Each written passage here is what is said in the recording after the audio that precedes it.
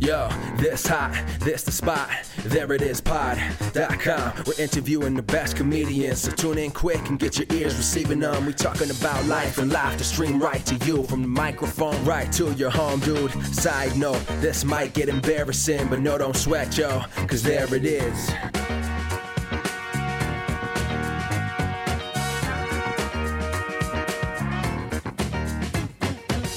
Welcome to the There It Is podcast, a comedy podcast to help you find your inspiration. I'm your host, Jason Farr. Let's do this.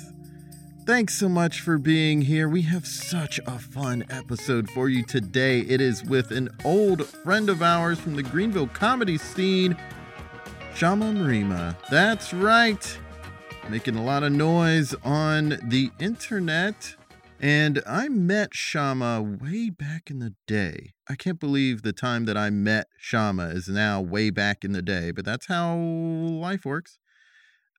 I met him in the Greenville comedy scene in Greenville, South Carolina. And this may have been even before meeting fiance of the show, Justina. Oh, fiance of the show.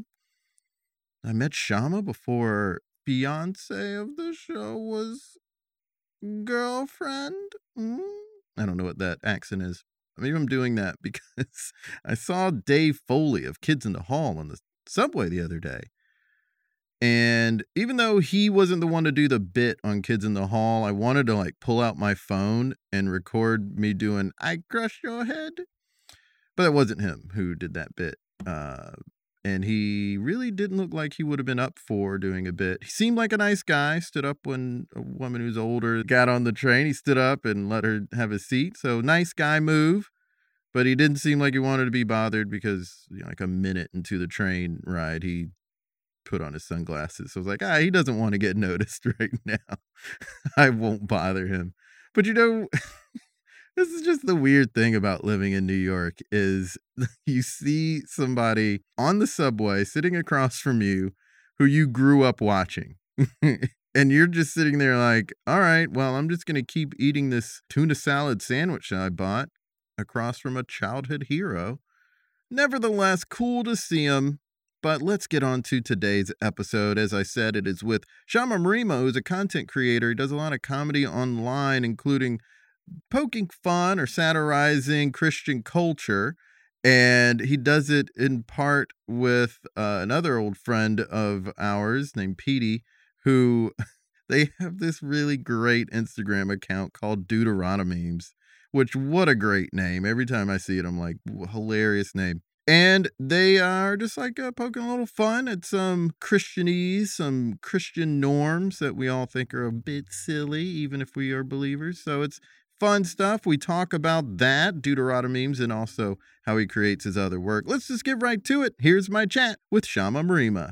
I'm in this weird season where I'm splitting my time between doing a fun thing here and there, and then editing, corporate video or editing for churches. So right now it's lopsided. The seesaw is corporate videos to pay the bills. And so I'm hoping to tip the scale at some point in time this year. And don't we all want to make money doing fun stuff, right? Right, exactly. Yeah. No, I know what you mean. I'm trying to tip that scale too, because I'm doing a lot of fun stuff and getting a little scratch for it. But, you gotta do a little more these days to pay the bill. I know, it's a lot, man. It's too much. It's too much. Well, until AI takes over, and then we will. Right, and then no one will have a job, and no one will be paying taxes, and it'll be great. Oh boy! I listened to your most recent podcast with your most recent episode about the writer's strike, and man, I've been talking to people here and there about it around town. I was working with Chris Freeland yesterday, and I'm like, do we understand the ramifications of what is going on this year alone? Right. It's about to change everything for the worse. Yeah, because I don't think people are comprehending. No, I don't think they are, because these companies are trying to utilize AI in some way, and it's just, you've got to be the best human ever to use AI ethically on that scale that they want to use it on. And I knew this was going to be a problem. I remember 20 years ago, I think maybe a little over 20 years ago, some German publication got in trouble, like a German magazine, because they faked an interview with Brad Pitt. They said they had this like cover story article interview with Brad Pitt, and they made it all up. They like just put words in his mouth. He never met with them. And because it wasn't like People magazine or something big, they got away with it for a little bit. Yeah. But eventually Brad Pitt and his people caught wind of it, and they sued him, and of course the publication lost.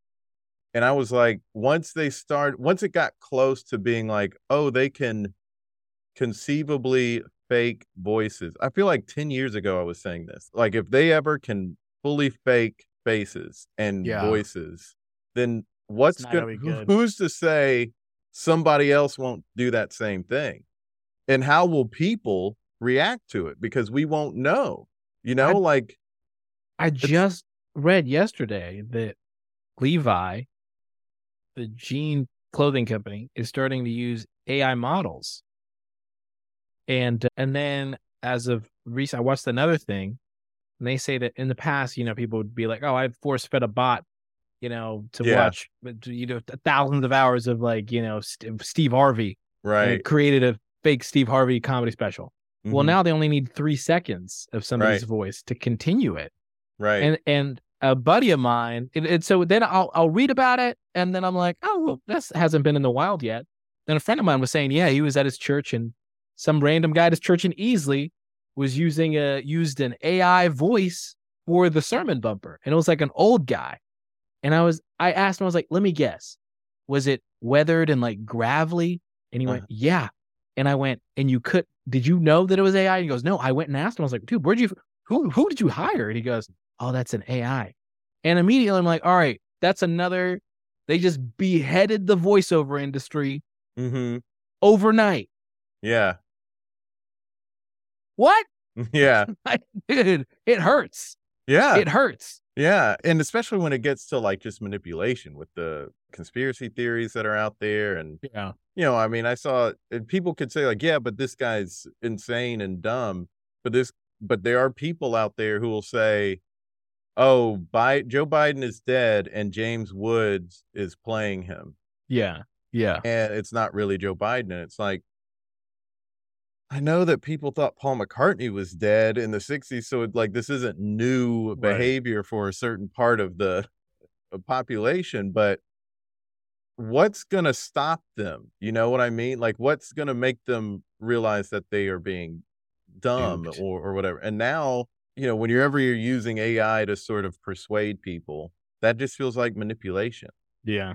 That's maybe not much better than hiring an actor to pretend to be a doctor for this commercial, or it's not much worse, but it's like still bad, and it's still trending in the wrong direction. They're just like, there are no ethics. No. And it's all moving. I haven't messed with any AI, any like ChatGPT or Midjourney and all those. Mm-hmm. And just the stuff that I've read about or people have told me, I'm like, God, it hasn't even been a year. What are you talking about?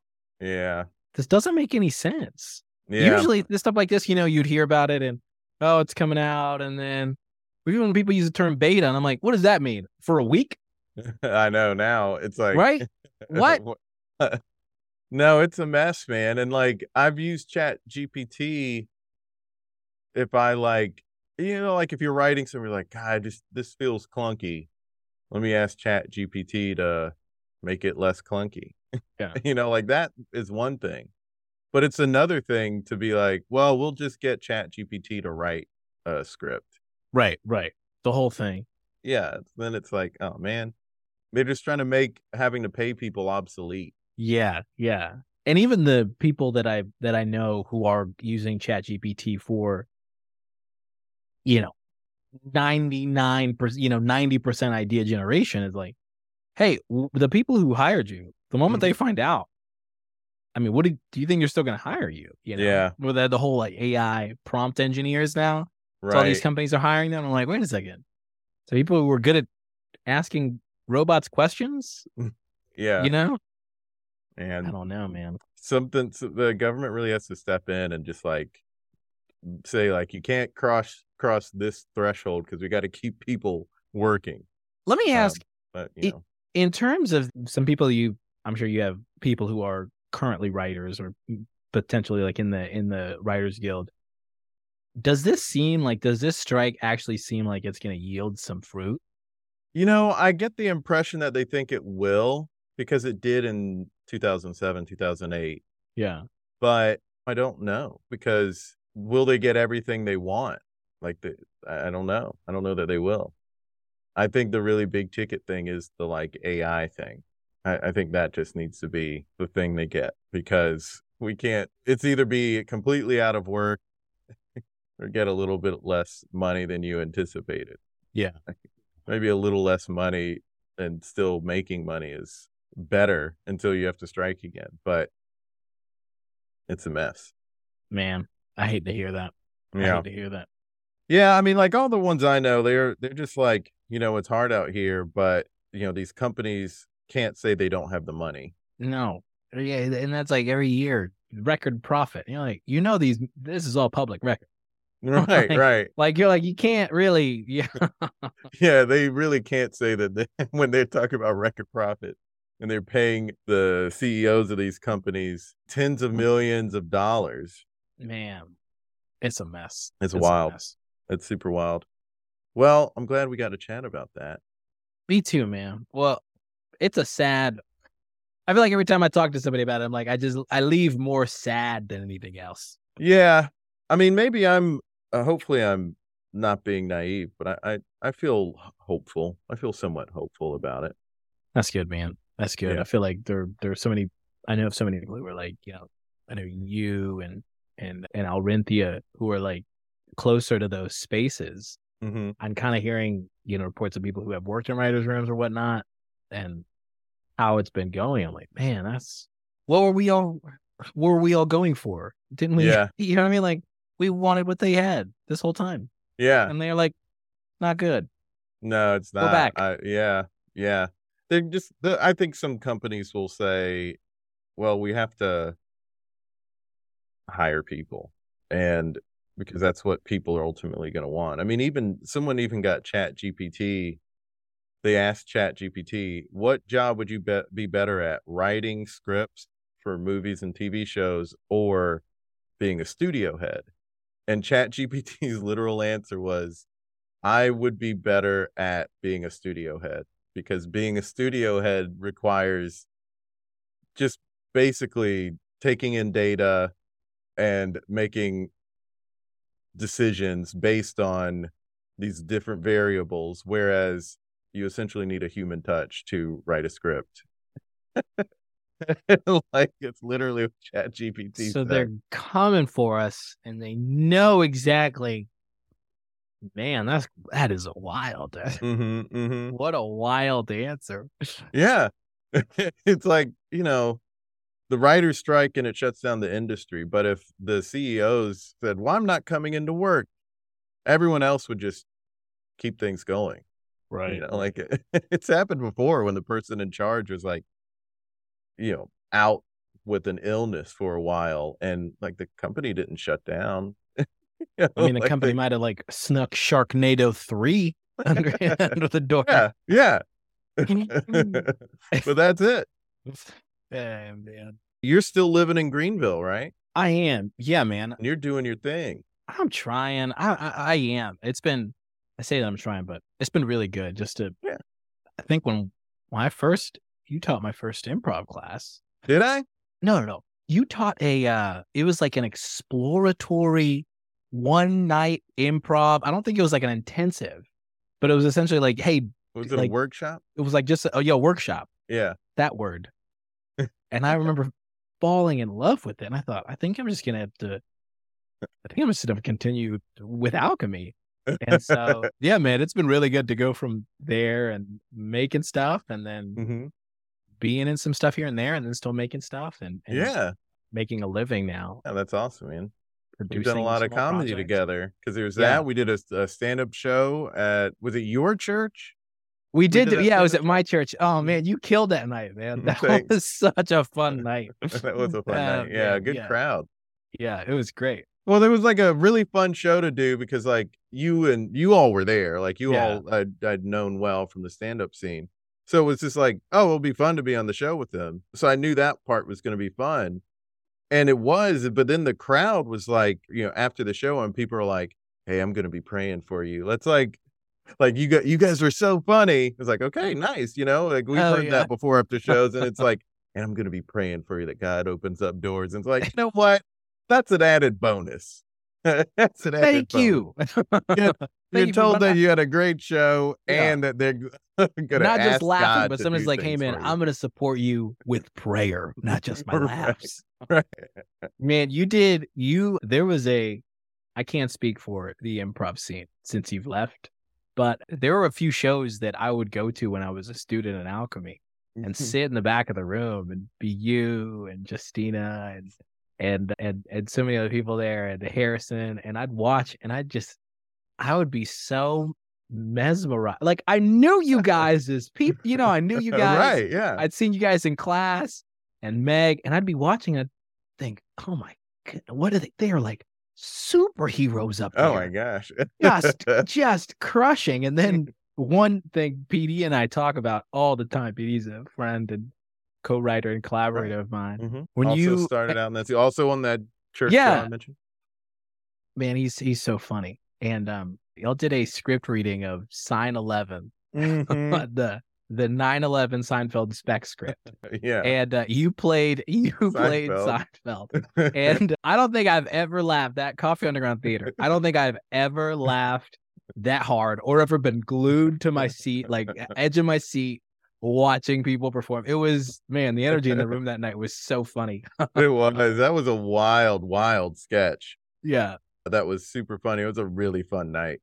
Those are great times, man. Those were good old days. Yeah. I know. What are they? You don't know they're good old days till they're gone, right? I know. Yeah, I mean, that's the thing. The older you get, when you get a few years out of college, and you're like, man, college, those were the good old days.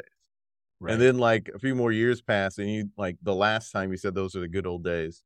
Like the last time you like when you were reminiscing about college, you're now reminiscing about that time period when you were reminiscing about college. Yeah. It's like, oh, I could have just appreciated it then at the time. Oh man. That's true. Time too.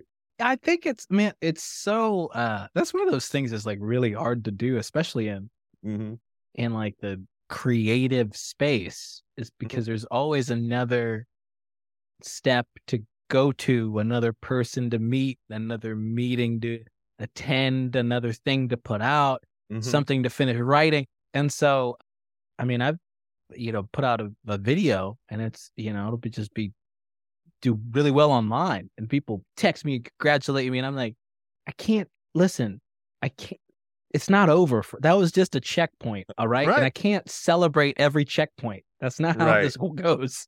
I gotta keep going to this imaginary finish line that we've all curated for ourselves. Right. Yeah. Yeah. And then sometimes people get to that finish line and they're like, I don't know what's going on in my life. Yeah. I know. It's wild. I always tell my wife that I'm like, I wish I could be happy in a cubicle. I feel like that'd be I know, so right? good Because there's a security to those jobs, but it's just like also you can't. It's hard to be content when you have this fire inside of you. Right. Something else. Whereas you could just check in somewhere, you clock in, you do your little BLT lunch break across the street, you go back, you get up. You know what I mean? You go to Myrtle Beach for a weekend every summer with your family, and that's it. Yeah, I mean, like I guess any job can have that, right? Where like, because it's definitely not like a glamour thing. It's just, I have a fire for this other thing, and doing this makes it impossible for me to do it. Right. And it's driving me insane to not do it. So I got to pursue it. But then that can be like a tough road that doesn't have security. So it's like, man, what do I do? I will say, I mean, Greenville, South Carolina, like being here, it's my 13 years now.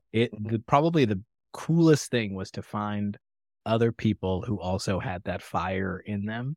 Yeah. I think that's what has just made this like just the community here so special. Is that you not only were there funny people and like creative people, but so many people were willing to collaborate and take time off and to educate and to go and to pull people aside, and kind of mentor and nurture. And so, I mean, I really, really give so much credit to like having a good community, because you could be it's a lonely place, even with the community, but with a good community, you're kind of reminded that, we got into this for this, like making each other laugh over pizza.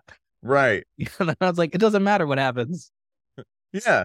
I mean, elsewhere. We're not in control of that. The first couple of years I was doing stand-up with like Charlie Gray and Michael Robinette, like we would go to Charlotte or we'd go to Asheville and do shows and do sets. And we're just doing like open mics, but it was like some of the greatest fun. Yeah. Like, we're just like hanging, like we're in pursuit. We're not where we want to be with it, but we're having such a great time together, good times. And you've been creating a lot of stuff. I mean, talk about mesmerizing. You've been mesmerizing people with your online content. Yeah. So like I was mentioning, we were doing stand-up and improv stuff together, and we were like, that was building. But then you started doing a lot of videos online, and you were doing it well before the pandemic. But of course, the explosion of TikTok helped. Yeah. Oh man, the explosion of TikTok and utter boredom. Yeah. It was like 6-ish years ago when you started really doing a lot of video sketches, right? It was, yeah. I got a job working at a production company, and it was just like this, like a film school for me, where I was really hungry, and I thought, I want to do this for the rest of my life, so I need to be really good at this. Yeah. And after a while, my boss trusted me. After I learned, I was like, hey, can I borrow some equipment now that I know how to use it?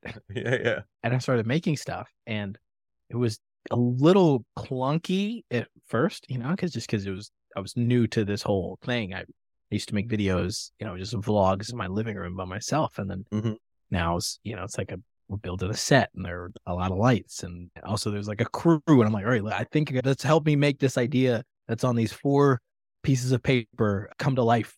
And we were able to, and it was really, really fun. We just kind of found this like really cool groove, and the internet really enjoyed it. We had some things do really well, and it was all well produced. Like that was the thing, is that it was like clearly a good crew putting it together, because that's the main thing. Like someone can have a good idea, but if it's edited in a clunky way or in a weird way, it doesn't land. But your stuff was landing because it was edited correctly and put together correctly and shot correctly. And those, I just kind of, once again, like the community, people were so willing to spend a Saturday with me working out a really silly idea. And I felt this like a responsibility to go like, hey, I want to work really hard at this. And so I would stay up late editing, and I'd send it to 10, 15 people who I trusted. And then they'd send me notes, and I would like lament the notes, but I knew I was like, I want this to be the best. And so I'm going to work on everybody's notes. And so just kind of that I just had this drive, this fire to go, hey, I want to do great. I want to put out great content, and people recognize that. And I just opened up the doors for criticism and advice and notes, and those doors, I got flooded, and I just kept on working, and watching the stuff do well online was like really encouraging to go, okay, it's not just I was onto something, but I was onto something, and somebody else could notice. And all the advice that came in really helped kind of round out what could have just been like a really flat, like a C idea turns into, like an A-. Yeah. I mean, that's the thing. Crafting does do that. Yeah. What sort of things were you picking up on when you're going through those sessions with people? I mean, there are so many rules to filmmaking. And I remember even improv, doing my first workshop with you, is learning the rules of being funny, and like all these And then, because you think, oh, this scenario, hey, I had a really funny conversation. I ran into Jason at a coffee shop and he said this and I said that. Wouldn't that be funny if that was a video? And the answer is, I mean, potentially. Potentially, right. But it's like, but what happens? It's gotta, like, you have to, now you have to follow the rules. Uh-huh. And so I was just really dedicated to learning, okay, can I do this? I remember asking people that, can I do this? How about this? Can it start this way? And then people go, oh, well, you can, but maybe not, or yeah, like maybe this is a little more clear. Yeah.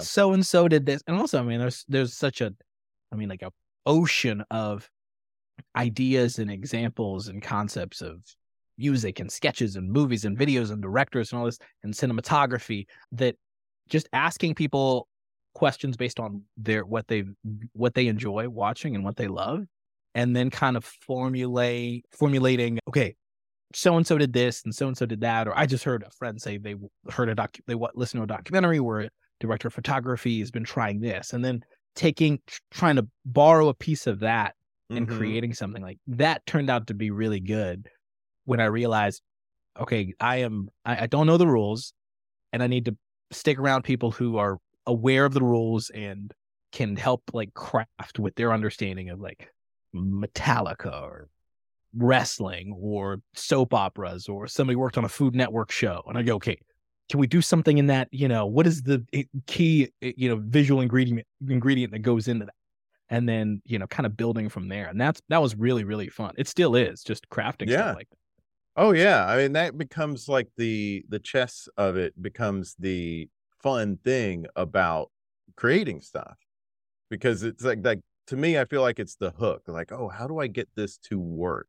Right. How do it's not even about the idea anymore. And I'm not even necessarily laughing anymore or thinking it's funny. It's just like, okay, what's the next thing that'll make this work?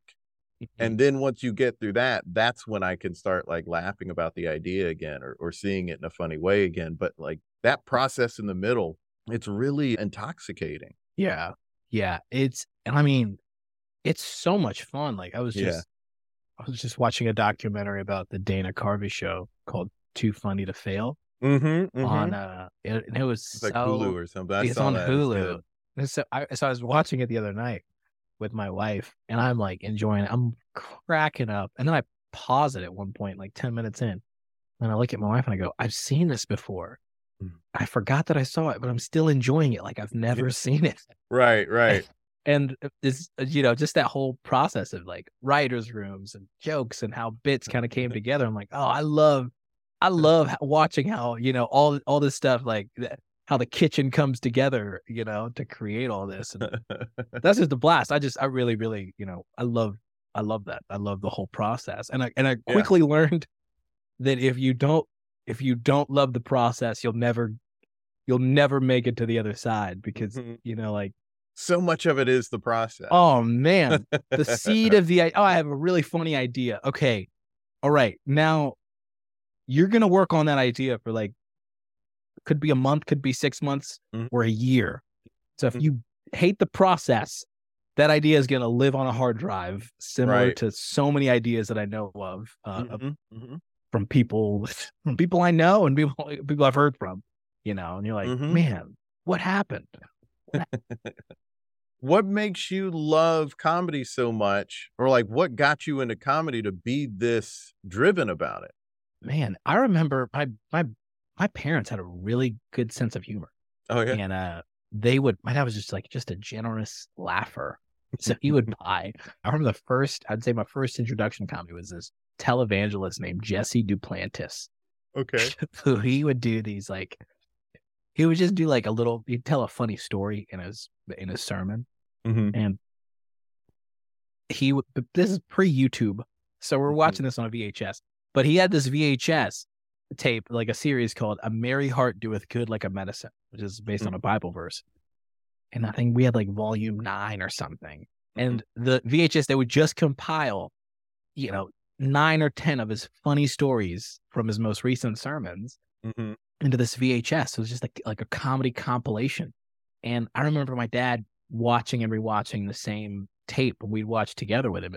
he'd just be crying, laughing, stomping, pausing the TV. And we'd always ask him, he laughed till he cried. And I was like, why are you crying? He's like, that's just how when I laugh, I just cry sometimes. And now I cry when I laugh too.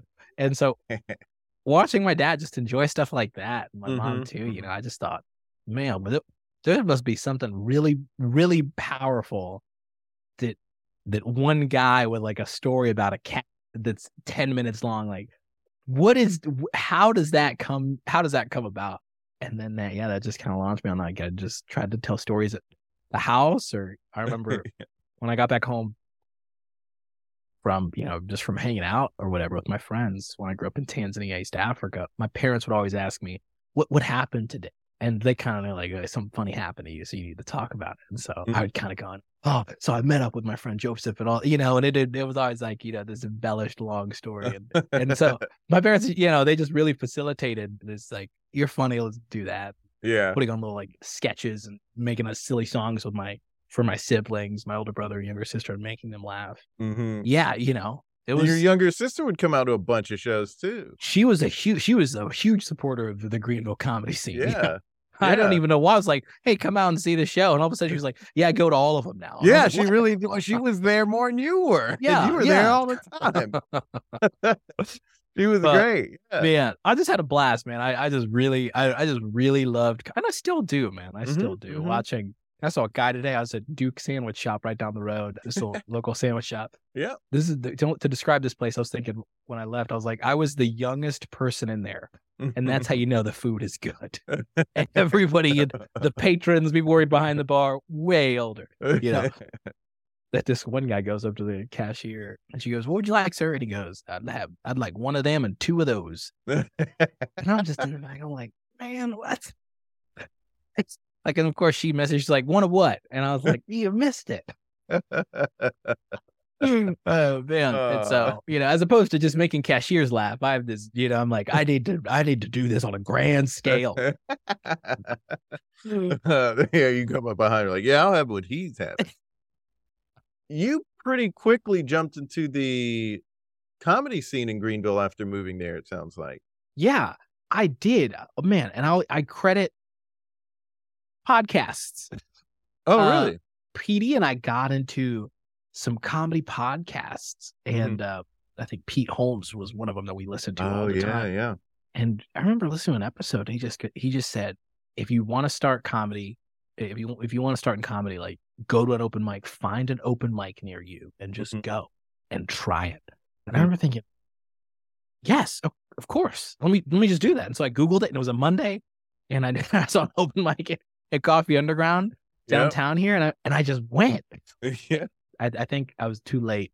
I had got off work late, and I wasn't able to perform. I remember just watching it thinking, wow, this is really cool. I can't wait till next Monday to come back here.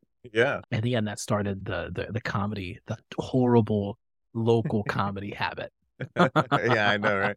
It got to be such a thing where I was just talking to people the other day about how before before moving to New York, I think 5 or 6 days out of the week, I was doing something involving comedy, whether it was a show, or coaching a team or something like that, teaching a class, whatever.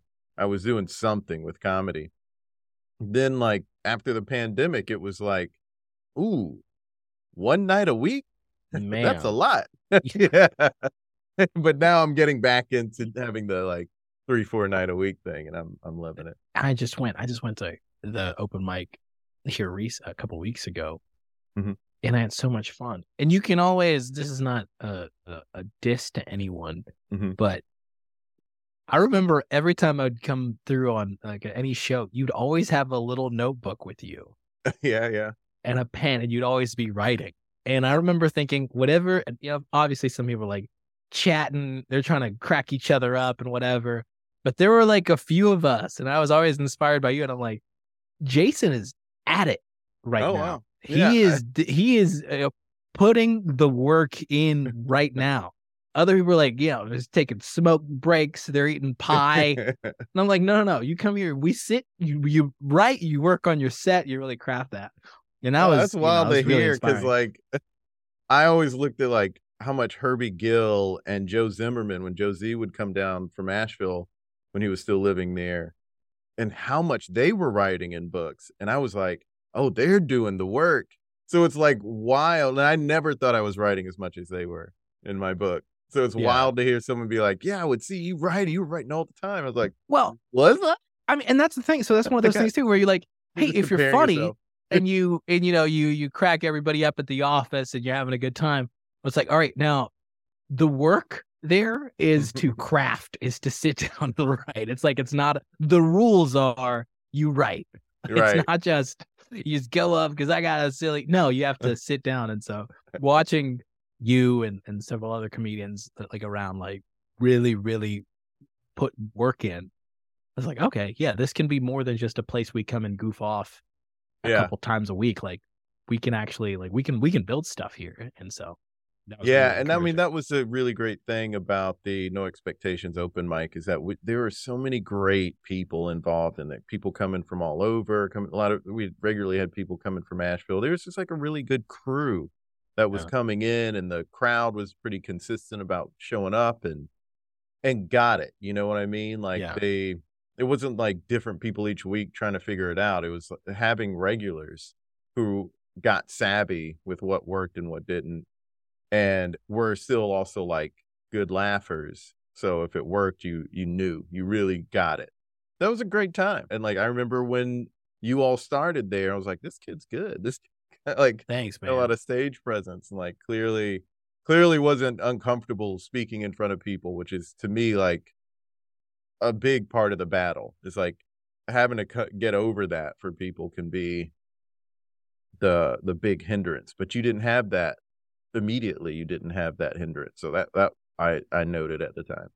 I just had so much fun, and I grew up in had the advantage of growing up in church and working in my dad's church, and then I was also a youth pastor, so I would go up and like speak, share a message at my church, a couple times a month, and I'd always kick it off with like some like a funny story or something just to kind of draw people in. So I thought, wait, if I could just take those funny stories, and Jesse Duplantis a compilation, every single for every single show, I can string something together. And the first couple times I remember, you have that confidence, and you're just kind of like, this is it. Yeah. You tell the Late Show to call me. And then after that, after the romance kind of wears off and you're like, I'm going again. And I'm going to try the same joke that's been eating it the past 3 weeks, and I'm going to figure it out. Yeah. I'm a glutton for punishment, and here I am again. Another good thing for comics is to be a glutton for punishment. Yeah. Like when a set doesn't go well and your instinct is, I'll get them next time. I'll have another chance with these jokes. Right. I'm going to work on them and bring it back. Like that's the sort of instinct you need to have. But a lot of people, they like shrink up, like, oh, that didn't go well. Maybe I just shouldn't do this. Like, then it's hard to stick at it. But when your instinct is like, okay, that didn't go well. I'm going to try that again and get it to work. I guess it goes back to what I was saying earlier about that crafting period of something, and that being so interesting and intoxicating that it hooks you and brings you in more to it. And that the failure doesn't stop you from going into that stage. Like that's I think a crucial part of this. I've really, I've said it before already here, but I've just really enjoyed it. Just this whole thing is, you start off wanting to do something and you don't know how, and you don't know if you're going to be good, and watching people around you who are good, and then they kind of encourage you or you learn from them.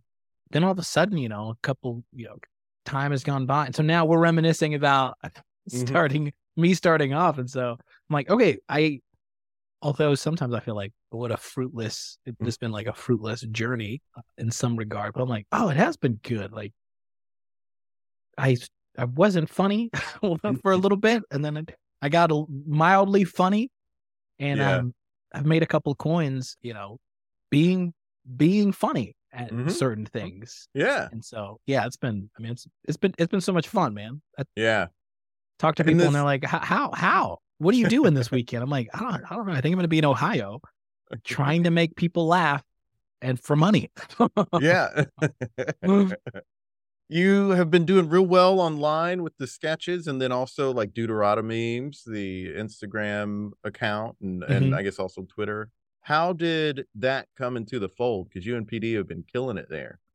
And just, I guess, also for people to know, they're jokes that are sort of poking fun at not Christianity, but just sort of like Christian culture, maybe, or like some of the sort of stereotypes of Christian A lot culture. of Western church culture, which is what PD and I grew up in for a long time. Right. Our parents were ministers, and so we were very. Even we attended the same church. I met him when he was like 11. Yeah. 10 or 11, and I was he started doing 18. He started going to the open mics at like, he was like in high school. I remember picking him up and we'd go. And we both just had this like a similar hunger for comedy. And when we were at church, we would sit next to each other, and it was almost like the kids in the back of the class type energy of, talking about, doing a little commentary here and there, or did you hear what so-and-so said? And we would always just go, hey, we should make stuff together. And we didn't make anything together for years, but we would just kind of meet together, and I guess some would say collaborate, but we would just essentially just like, or like it was somebody like develop, but we would just like throw ideas around and just make each other laugh and get lunch or something and hang out. And then we started making stuff and to get like making videos, and there was already this trust in terms of like we knew each other. We kind of spoke each other's language. We had similar evangelical experiences to pull from, and we also had the thought to go, okay, like the idea behind that idea, or what caused that, or I heard this, and also we're just like students, probably more so PD now, and another friend of ours who we write with, Chase, are a little more internet savvy than me, the 31-year-old father of 3. But we just started making stuff, and because it was in the niche of Christian culture, PD had started this page, and I kind of helped him along for a little bit as well, called Deuteronomy memes. And so it's such a great name, and so well executed. And we just throw out these, memes on there to see, okay, what worked. And it was almost like a case study for comedy. Going like, oh, people didn't laugh at that, or that's a dicey subject in evangelical culture. So we almost like studied them. Oh, interesting. Under a microscope for a few years.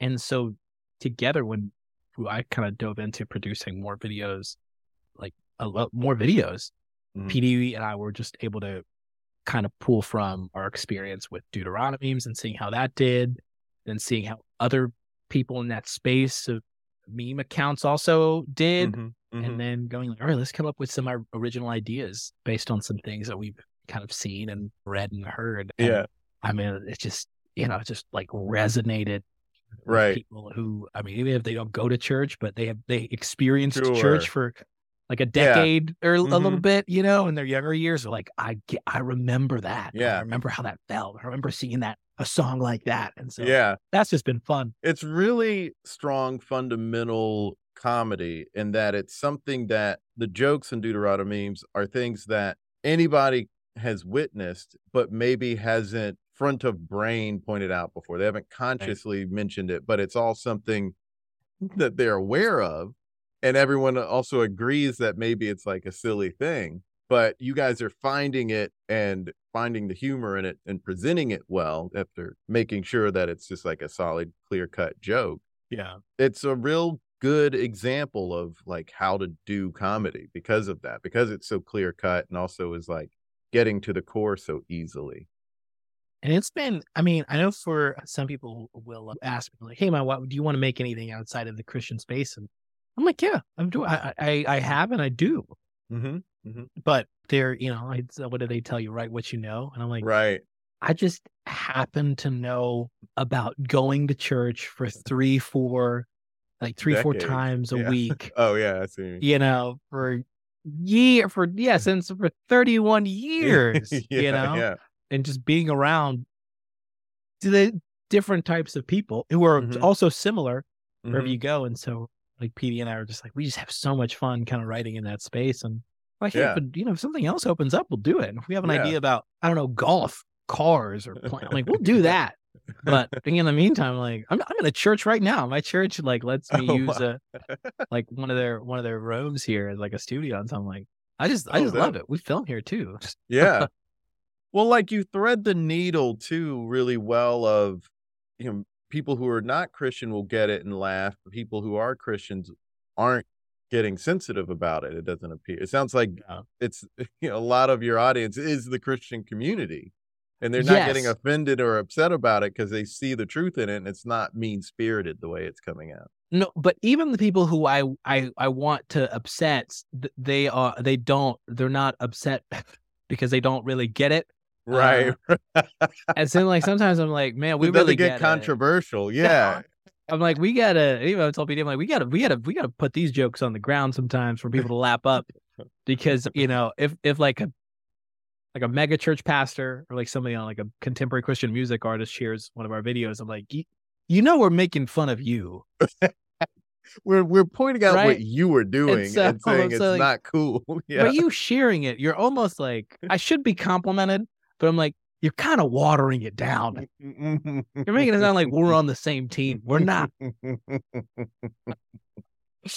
Yeah, that's the thing. Like some people who maybe don't know about it yet might hear us talking about it and think, oh, Christian comedy. But it's like, no, it's not like that kind of Christian comedy where it's, so puppy dogs and ice cream that it's like, this is too vanilla.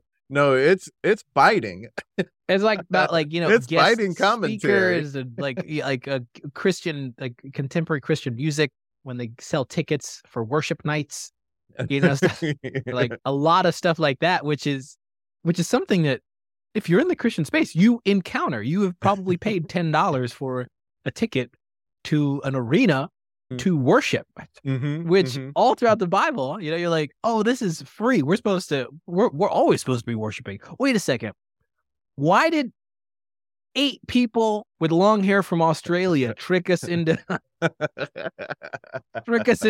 buying tickets to an arena? Oh, and they're also doing this in like 45 cities in America for the next 4 months. That part is like, okay, guys, all right, I've been, but I'm still gonna clown it a little bit.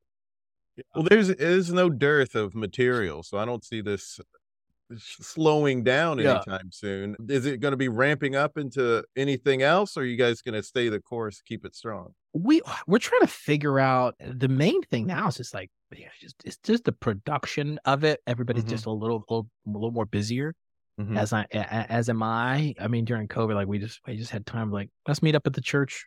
Right. Let's get lunch, eat in a car, and then let's shoot something, and then I'd edit. But yeah, the goal is to still create stuff. I mean, we have way too many ideas that that's great. That just takes time, and we're just having a blast. I mean, we'd love to. Love to flesh it out to make it like a sketch show. Yeah, that'd be cool. Sadly, when you make fun of Christians and people in that culture, I don't know how keen they are on writing you a check. Yeah, I hear you. Yeah, I've worked with TBN and I've worked with several other like Christian. It's been good. We're figuring it out. Like we've had a blast. We've had some meetings that have been better than others. More than anything, we're like punk rock, and we're like, let's make fun of everybody. Let's keep it moving. Yeah, for sure. Yeah. We're at the end of the episode. Let's create something together. I want people to get an idea, and also I want people to check out your work too. We didn't mention your music videos, like your songs that have been funny. Like if someone grew up on VeggieTales, they I made a song called VeggieTales Remix. Yeah. And you also have like a Chick-fil-A Sunday song that blew up. Like check those things out. But I'm really curious as to how you all break these jokes for Deuteronomy memes. Can we break one down, figure out how you create those? Man, I mean, so it's really rooted in, something in the theater of a Sunday morning service or something in church culture going awry. Okay. So maybe I should like bring up some examples of.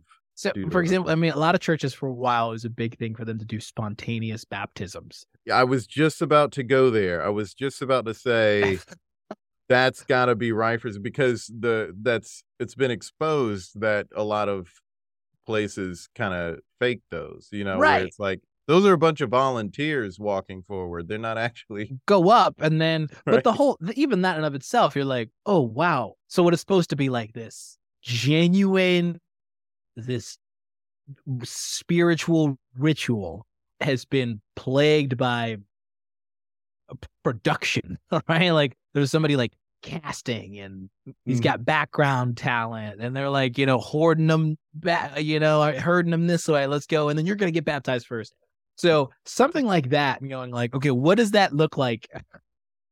What does that look like with a, like a 4 panel, or what does that look like in a video?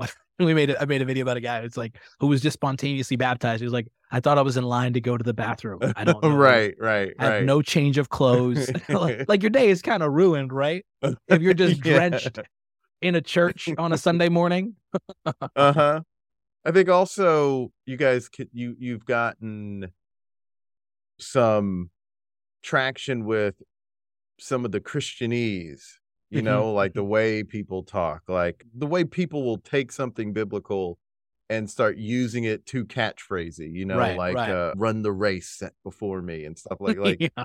So you find a connection there, and it's a logic that everyone who does really strong meme comedy online uses. Like you're pairing images or videos with the idea. Yeah. But it really does come down to like how dialed in are you to the world? Because if someone's not very familiar with the Bible or in biblical passages or Christianese, then it would be hard for them to come up with some of these. And that's where the trial and error over the past almost like half a decade has been, mainly because the internet is so fragmented. Obviously there's like references that you can make that are understood, like The Office and certain movies, Jurassic Park, and other ones. But then there are other things where you're like, this is hilarious, but sadly people don't know about it. Or there's a few stories in the Bible where you're like, has anybody heard about that? And then usually like, no, because nobody has. And so finding the common ground to go, okay, I won't make fun of this, but I want to pair it with this. And hopefully people have a reference for all of this to really appreciate it. And you're pulling things from pop culture as well. Like there's one I found pretty funny that was a recent one that was scientists restructuring a 3D model of how they think Moses would have looked in the So the picture is like, that's Hulk Hogan. So was that the actual model, or did you all like That was not the actual model. That's what I figured. But I think the people who are duped are the ones who don't know who Hulk Hogan is. Oh, that's funny. Or like, it's very much like, I don't know how true this is, but I've heard on the internet somebody go, "Hey, my grandma had a picture of Obi-Wan Kenobi printed in like a frame next to a cross in her house." And you're like, wait, so your grandma thought Obi-Wan Kenobi was Jesus this whole time, And so there is like there is a group of, I guess, best like of people who are like not internet or pop culture savvy that you can kind of dance. There's some cold-blooded ones out there. We've just had a blast, man. The fun part is I've been able to meet different people who I've made fun of before. Really? And so it is cool. I've been to some Christian music award shows, and they're like, "Hey, man, how you doing?" Like, "We know you," and I'm like, "Oh, thanks." Do you think they really did, or were they? They did. Okay. They did. And so that's been cool, and just to know that we could.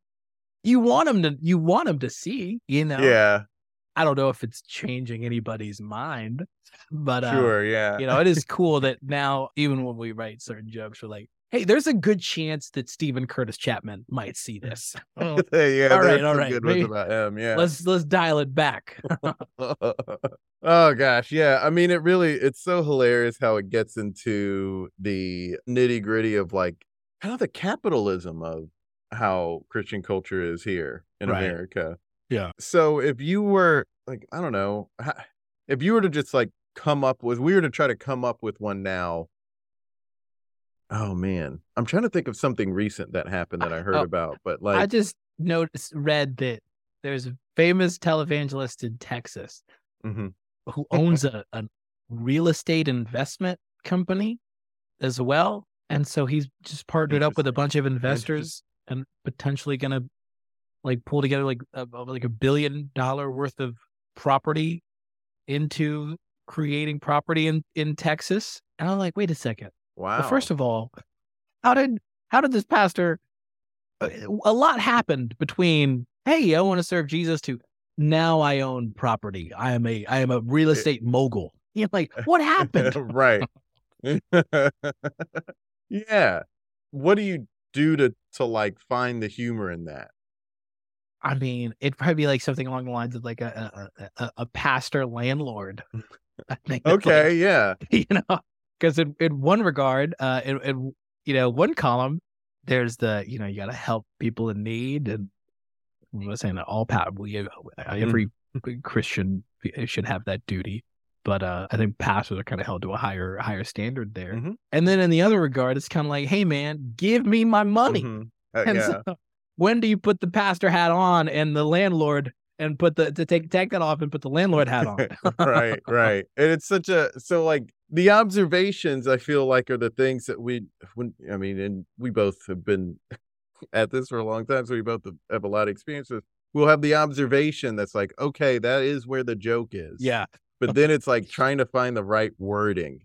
And like the specific point, because that is the right direction to go. Is like, okay, so should we do a twist on a biblical passage, like a line from the Bible, but like make this something a scummy landlord would say? Like, where's the contradiction?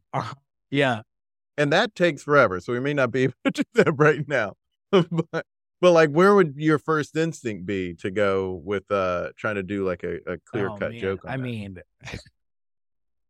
maybe a video or something where it's a pastor who's more landlord than he is pastor, or a landlord who is more of a pastor than he is. Yeah.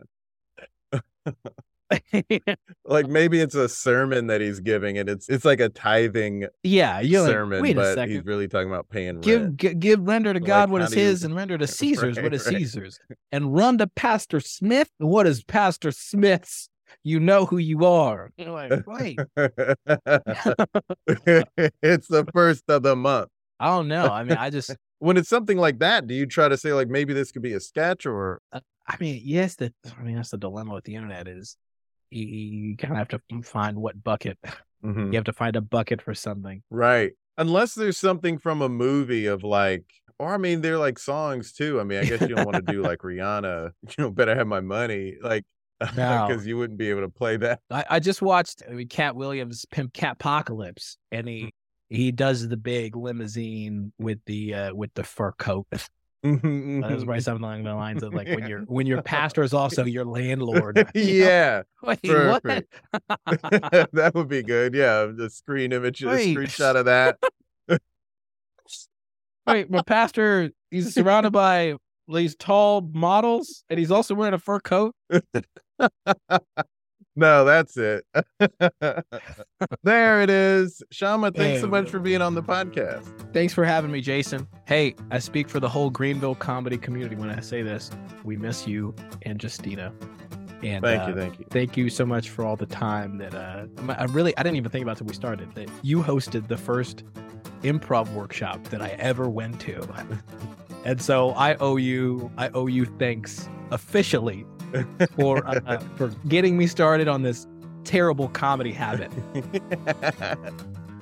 So kind of him to say. We miss him too. Please go to shamamrema.com and also follow him on TikTok, Instagram, and Twitter at Shama for Reels. That's Reels with a Z. Follow us on Twitter, Facebook, and Instagram at There It Is Pod. Follow me on Twitter at Jason Farr Jokes, on Instagram at Jason Farr Pics, and on TikTok at Jason Farr Talks. Also subscribe to our comedy lifestyle newsletter. Go to thereitispod.com for newsletter and support info. Links in bio. Until next time, be good to each other.